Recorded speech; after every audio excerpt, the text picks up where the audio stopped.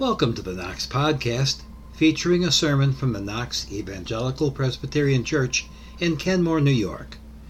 For more information about Knox Church, visit our website at knoxepc.com or email us at office@knoxepc.com.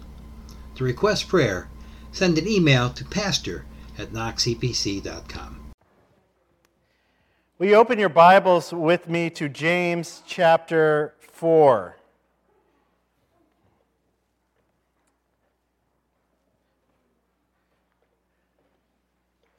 This morning we're going to read James chapter 4. It's located on page 1173, verses 1 through 6.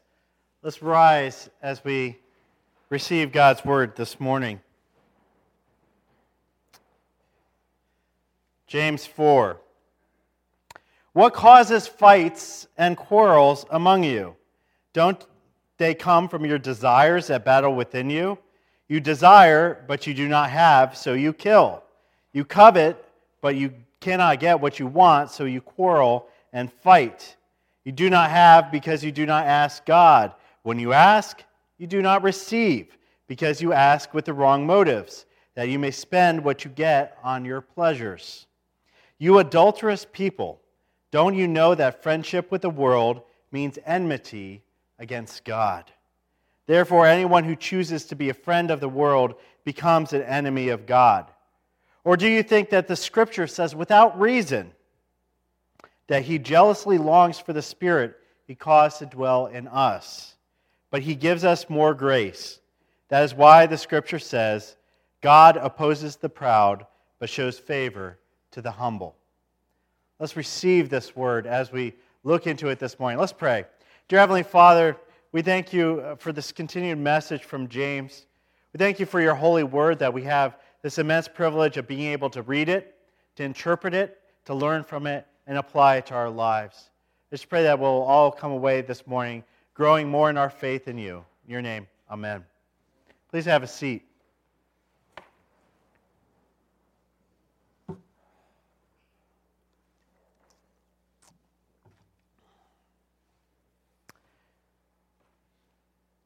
I'm a very frugal person, so when I take my kids out, 9 times out of 10, we go to playgrounds.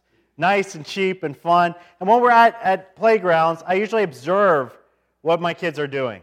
And I always find it really fascinating, especially little kids, can just run up to each other. They've never met each other before in their lives, and they can run up to each other and say, hey, you want to be my friend?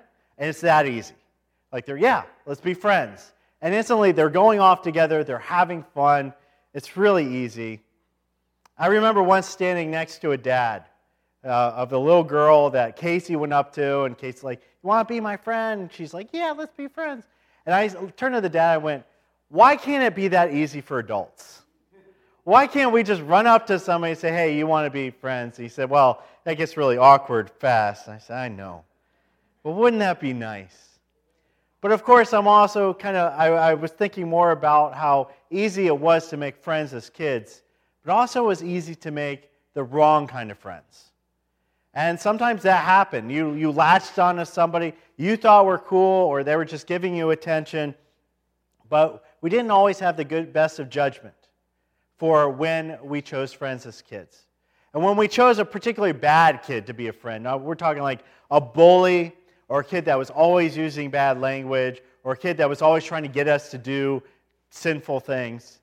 Usually our parents would step in. Hopefully, if they were good parents, they'd step in and they'd correct us, and they say, you know what, that person's not really a good friend to you.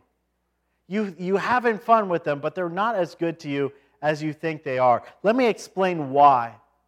And let's try to get you to trade that friendship, that bad friendship that's not helping your life. Let's trade that up for some good friendships that we'll look for. I know my parents did that on a few occasions, saying, let's find a better friend for your life.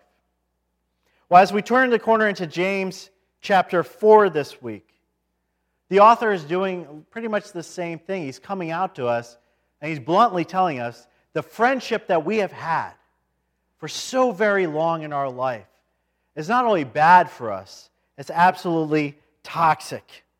And we are much better off for trading up for a friendship with Christ. Well, remember that James, he's not speaking to everybody in a general sense. He's primarily speaking to Christians. This is who he's written this letter to. So we're not just non-believers that are receiving this, it's primarily Christians. And so his audience is a crowd of people who have already received Christ in their heart. And yet he's seen as a pastor, as an apostle, he's gone around and he's seen these people who have accepted Christ in their heart, still holding on to a friendship with the world. And they can't seem to let it go. They can't quite give it up. Kind of reminds me of my very first girlfriend. I think we broke up about 17 times. We couldn't quite let each other go, but we knew it just wasn't working out, but it was comfortable and it was familiar. And so you'd end up going back again and again. You would never learn that lesson until you finally just learned it's not the right relationship. And that's what James is reminding us of. He's like watching these Christians go toward God and then go back to the world. And then go toward God and then go back to the world. He says, guys, you got to pick a lane. You got to pick a friendship. Even as you choose Christ giving you new life, you're trying to retain your old life at the same time, and it doesn't work well. So James is doing what my parents did. He's sitting us down as Christians, as the body of Christ, and saying, let me explain to you why your old friendship is so bad for you. Why it is detrimental to your life. Why you need to, it's not just detrimental, it's so terrible, you need to drop it like it was a poisonous snake and run away from it. Yesterday our family was setting up Christmas decorations in our home. Who's done that yet? All right, we got a lot of slackers. Come on, decorate your house for Christmas. And we'd store everything in our garage, and even though it's sub-zero and there's snow coming down, I pulled out a wreath from my garage, and the biggest, hairiest spider just popped right out of it. And you can believe me that I dropped it, stepped away, made a little noise that was not very manly, and then that spider was no more. That's how James says we should treat this old friendship we've had. Drop it. Step away from it, stomp on it, and go the other way. Well, the first part of the explanation, so we go into James 4, and he's giving us a reason. He's not just giving us that mom and dad answer of, because I said so. He's saying, let me tell you why. I love that about the Bible. They want to tell us why we should do the things that we're commanded to do. And the first part of this explanation he gives is he says that friendship with the world rots our relationships. Always remember, never forget that what sin does is it takes the good things that God had created and it corrupts them and makes them horrible. It takes your awesome friendships and it rots them to the core. He says you don't want to hold on to your friendship with the world because it hurts your other friends, hurts your family, it hurts your co-workers. James writes, you covet, but you cannot get what you want, so you quarrel and you fight. Look at this image. It's not two people working together in unity and in harmony. It's two people locked together in a room, both wanting the same thing and both being willing to bash each other's heads in to get it. It's like that's what the world, that friendship drives you toward. When I was reading this passage, it immediately reminded me of J.R.R. Tolkien's Lord of the Rings. And I know even if you have a passing familiarity, you know the creature Gollum, right? Gollum, right? He's my precious. He's got to have his ring. Well, in this story, J.R.R. Tolkien, who was a Christian, he wove a lot of Christian themes into his books. He told us the tale of Gollum, how he used to be a river hobbit named Smeagol. And Smeagol had that self-centered ambition that James was warning us against. Smeagol was out for Smeagol. He wanted what he wanted. And one day it was his birthday, and he was down at a river with his friend Diego. And Diego was splashing around in the water, and he finds at the bottom of the riverbed a ring. And he brings it up, and he admires the ring. And Smeagol sees it. And he says, it's my birthday. I want it. Give it to me. Diego says, no, it's my ring. I found it. But Smeagol, his self-centered ambition, his envy, his covetousness was so great that he strangles his friend and he murders him to get that one thing. And for the rest of the books, we see this newfound creature called Gollum chasing that one item that is the most poisonous thing in the world to him. That he doesn't even realize what kind of control it has over his life. He just wants it more than anything else. Well, for us reading those books, we might look at Smeagol, we might look at that story and we say, how foolish was he? But James says, we're just like that. In our relationship, we have this internal war that is very much the same. He says, your desires battle within you. And at that point, I think most of us are nodding because we immediately understand that. We have a desire to please God, but we also have a desire to please ourselves. And those two things are often in conflict because pleasing ourselves is usually going down the path of sin. And so we struggle with that. And what we usually do is we find ourselves wearing ourselves out because we're trying to do both at the same time. We're what my mom called burning your candle at both ends. We're trying to satisfy ourselves, but we're also trying to satisfy Christ. And the more we do both of that, the more we get tired. And we're just like, why am I so unsatisfied? Because you're trying to have it all. And all isn't really that good for you. Because the more you stay friends with the world, the more it's destroying the relationships that you hold most dear. So if you cherish those relationships, if you're sitting right next to somebody this morning, or you had Thanksgiving with some people that you genuinely cherish, don't hold on to your friendship with the world. Because all that friendship's going to do is tell you, be out for yourself. Be out for number one. You don't need these people. You need to care about yourself first and foremost. It rots your relationships. But beyond damaging our relationships with other people, James goes on and he says it also holds us back from our relationship with God, namely our communication with God. Look at verses 2 and 3. James writes, you do not have because you do not ask God. Hold on to that phrase for just a minute. You do not have because you do not ask God. And then he goes on and says, well, when you do ask, you don't receive because you ask with the wrong motives, that you may spend what you get on your pleasures. This is one of the most profound passages in terms of how we should pray that I've ever found in the Bible. I could unpack this for a long time. But what I wanted to talk about is this movement that we've seen in some segments of the global church called Name It and Claim It theology.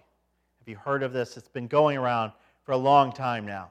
Name It and Claim It theology says that God wants to give you everything you want. He's just waiting for you to one day be bold enough to pray a prayer that names what you want and claims it. Basically demands that God gives you what you want. Be so bold in your prayer and your faith that God will go, wow, I'm really impressed. Here you go. And Name It and Claim It theology is very concerned with claiming things like perfect health, and vast wealth, and success at your job, and a life free of pain, which, by the way, the Bible is very clear to us is not the Christian calling. But this movement, this Name It and Claim It theology, this movement has corrupted so many Christians' view of prayer that they demand God give them what they want. And when God doesn't, they think, well, then my faith isn't big enough. And it's damaging their communication. If they only look at what James is saying here, that God is not giving them what they want because they're not asking the right way. They're asking a way that holds on to a friendship with the world. That's the problem. That's the core problem here. Because when it comes to us talking with God, if you're going to go to your friendship with the world and say, well, world, how should I talk to God? The world's going to shrug, and the best the world can come up with is saying, you need to treat the world like you treat anybody else that you want something from. You need to be selfish about it, and you need to treat this God like he's a cosmic gift giver. That's the best the world can come up with. That's why James is saying when you're relying on that friendship, of course your communication with God is going to really suffer. Of course you're not going to get the responses you would like. But that isn't to say you should never bring your requests and your desires to God. Because the Bible also tells us you need to do that. You should do that. God invites you to do that. This is the blessing that our Heavenly Father gives to us. He says, come to me. Pray to me. Bring what you want to me. I think a lot of us Christians hold back because we're a little too worried. We are being selfish. If I ever, I'm okay praying for other people, but do you pray for yourself? Do you pray for things that you want in your life, that you feel like a need, or you just talk to God and say, God, I have this need in my life. I'm feeling a void. Please fill it. Do you pray that, or you just feel like it's too uncomfortable, too selfish?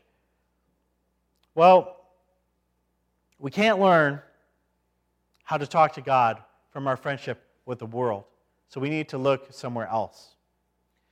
Do you remember back when we used to have modems on our computers that would dial into the internet? Cast your mind back in the day, and it made that horrible noise. Kids these days will never know the joy of that noise that was like nails on chalkboard for a good half minute. I always thought when I was a younger kid and I heard the modem dial in that the computer was dying or something. But do you know why it made that noise? For those of you who can remember, it's because what the computers were doing is this electronic handshake. That the one computer was dialing in, this other computer, they were talking to each other with these really large, harsh noises until they could get on the same page. And then suddenly the computers could start easily talking back and forth. So that harsh noise was this electronic handshake to get on the same page. Well, we've established that friendship with the world won't get you on the same page when it comes to communicating with God. But as James points out, there is a type of prayer that's incredibly effective and will get you on the same page with God. And what is that prayer? It says right here, it's a prayer that boldly asks God in His will. Don't ever forget that phrase. In His will. And then waits in submission to hear His answer. We pray boldly to God, boldly, humbly, in His will, and then we wait for His answer. We trust that God will say no to us when our request is selfish, when it does work against our lives, when that request maybe works against His purpose for the church, that God will say no to those things, and we need to be, God, please say no to me. Are you ever comfortable doing that in prayer? Lord, I'm going to ask for something, but please say no if it's the wrong thing. I'm going to ask it anyways, but please say no. But what James also hints at here is that God is going to say yes to an awful lot more than you'd ever suspect. And maybe it's just because you haven't prayed. Maybe it's because you're holding back. You're not trusting God in that prayer. James says, bring those prayers to God, but wait in submission for His answer. To pray well, we need to be on the same page with God. We need to have that handshake. And that's another reason why we have to trade up that bad friendship for a better one. There was a pastor I was reading, and he suggested that James is an awful name for this book. He said, I have a much better name for how this book is. He said, I want to rename this book In Your Face. Because we've been reading James. James is kind of a blunt guy. He is very aggressive, especially when he wants to get a point across. Look at verse 4. I don't think James is any more aggressive than he ever gets in verse 4 right here. He says, you adulterous people. Remember, he's talking to Christians. You adulterous people. Don't you know that friendship with the world means enmity with God? Therefore, anyone who chooses to be a friend of the world becomes an enemy of God. Whew. Look at that language. Let it make you uncomfortable. Let you shift in your pews as we read this and we go, this is directed to us. You adulterous people. James is telling us, when you became part of the church, you joined to Christ in marriage. That's the closest possible relationship idea we have that God gives to us, how we've joined with Him. We've joined to Christ in marriage, and now you are cheating on your perfect spouse with your former lover. You're breaking your vows. You've been saved by the blood of the Lamb, and the very next day, you've gone back to being God's enemy again. This is not a new phenomenon among God's people. We learn this all the time when we read the Old Testament. We see the Israelites, God's chosen people, set apart for Him, God dwelling in their midst. And what do? Again and again and again. They worship God at the temple, and then they go home where they have idols set up and shrines in their living room, and they pray to those gods as well. We are an adulterous people. And why would they do that? Well, they figured they'd get the benefit of both worlds. They would get the blessing from God, but they'd also get the blessing from what other gods would shower upon them at the same time. They were holding on to all of these friendships. Even as God told them in the Ten Commandments, "You shall not bow down and worship them, for I, your God, am a jealous God."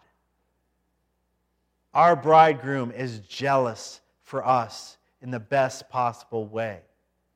I was explaining this to my kids this week, that there is a good kind of jealousy. They said, "No, there's not." I said, "There absolutely is." A man can be jealous for his wife. A wife can be jealous for her husband. I said, you don't want to see me going out and smooching other girls, right? Joy, what would mommy do? She'd hit me upside the head with a rolling pin, right? And they're like, yeah, because husbands and wives are jealous for each other. We want that special relationship to just be us and them. That's how God wants to be with you. Just you and Him. He's so jealous for you. And then when you go, well, I want to be there with you, God. I want to have that relationship. But I also want my old friendship. I want my old lover. I want to go back. God says, no. You got to trade it up. It's got to be one or the other. And when we give into that habitual sin in our lives that we all know is there and we go back to again and again and again, when we pursue the idols in our life that we hold above God, God's important, but there are some other things that are a little more important in our lives. James says it's time to clean our house. Time to get those idols out of the living room. Time to devote ourselves to the only relationship that matters. Well, if you're wondering right now, have I made progress in trading up? Because it's not an overnight thing. It doesn't happen all of a sudden. Then ask yourself this. Look back at November 2020 and look back over the last 12 months. Have you improved in your relationship with God and grown in that relationship while de-emphasizing your relationship with the world? Who do you derive the most pleasure from in your life? Is it things of God or the things of the world? And what would God say if you asked Him those same questions? Well, even as we anger God, I rejoice that He does not give up on encouraging us to return to Him. Isaiah 54 says, "The Lord will call you back as if you were a wife deserted and distressed in spirit." There's that marital language again. When we come to the point when we finally get, God, I'm so disgusted by this friendship I've had with the world my entire life. And even as a Christian, I'm still kind of holding on to it. I'm disgusted with that. When we humble ourselves before God, we say, God, I need you to help me make this transition. I need you to help me to trade it up. Then God is ready to aid us in cutting those ties. God's good jealousness for us, as James says, results in more and more grace. I love this. I love that in the one breath he's accusing us of being adulterous, but in the next breath he says, but God gives you more grace, and you can overcome even this. The language here that James uses is a never-ending torrent of grace that has been flowing down on your life ever since you chose Christ as your Savior. It has not stopped. It will never stop. It will come and come and come upon you. More than enough to meet your needs. I think a lot of Christians, and I've heard this a lot, that we assume that there will be a point that we can tap out how much grace God has. That we will finally get to the end of God's patience. And we'll say, well, I've been dealing with you and your problems and your issues for way too long. I'm empty. I'm exhausted. I've got no more. Tough luck, kid. We kind of assume that, and we get worried about that. Because the older we get, our problems keep coming. We keep needing more grace. We wonder, is it going to dry up? Will that well ever dry up? I think that's as ridiculous as going to Niagara Falls when you're thirsty and putting your cup out there and drinking and just getting worried that you might drink the whole waterfall. If you've been out there, if you've seen the power of that waterfall, you've seen the raging rapids that flow right into it, it's ridiculous to suggest you could not only drink it all up, but then be worried there would be no more water to come down. It'll never stop. And that's how God's grace is. It will never stop. And in fact, it's not just that it will never stop. It will be more than enough to meet your tiny little needs in this scope of God. Romans 5:20 says that where sin increased, His grace was even more. You sin more in your life, you stumble in your sin, you fall back on that former friendship, guess what? God's not just tutting His head and shaking His head at you and go, well, look, you did it now. He says, now it's my turn. I'm going to give you more grace. I'm going to give you more forgiveness. I'm going to pick you up. You are not a lost cause because God won't let you lose. And that is the triumph of Scripture. But we need to understand that these two friendships we've had in our life, they are not compatible. They are diametrically opposed. There are two different paths. And the more you try to hold on to both, the slower your progress is in growing as a Christian. Not that you can't progress, but it will slow you down. We need to let the one go to go faster in this direction.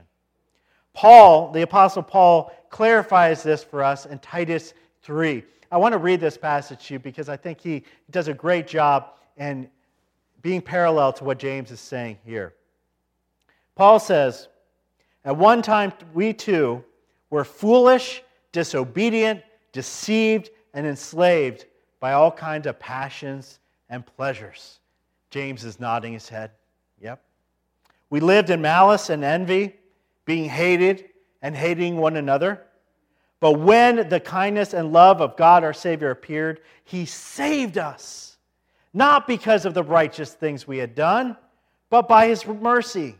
He saved us by the washing of rebirth and renewal by the Holy Spirit, whom He poured out on us generously through Christ Jesus our Savior, so that by having been justified by His grace, we might become heirs, having hope of the eternal life. It's time we take an honest look at the friendship we have in our lives and how we need to let go of one to pursue the other. Let James wake us up this week. Let's really be aware of that hold that friendship has, that old friendship has, and that there's no need to keep holding on to it any longer. Let's pray.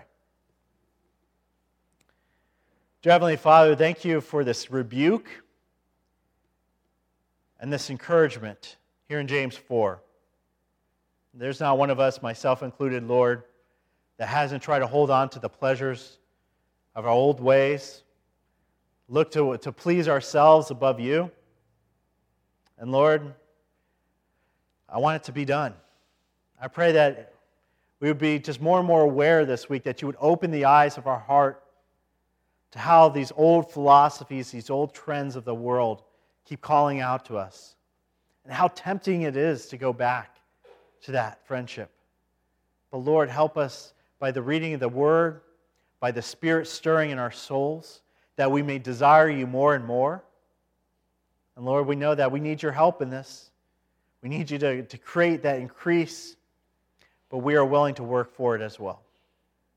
Lord, I pray this upon this congregation, that we would cherish our friendship with you. And Lord, we would be faithful to you. Faithful as a bride is to her bridegroom. And all God's people said, amen. To reach out to Pastor Justin, email him at pastor@knoxepc.com. Our mailing address is Knox Church, 2595 Elmwood Avenue, Kenmore, New York 14217. Join us for worship Sundays at 10:30 a.m. either at Knox Church or on our live stream at facebook.com/KnoxEPC. Past sermons can be found at knoxepc.com/sermons. Thank you for listening.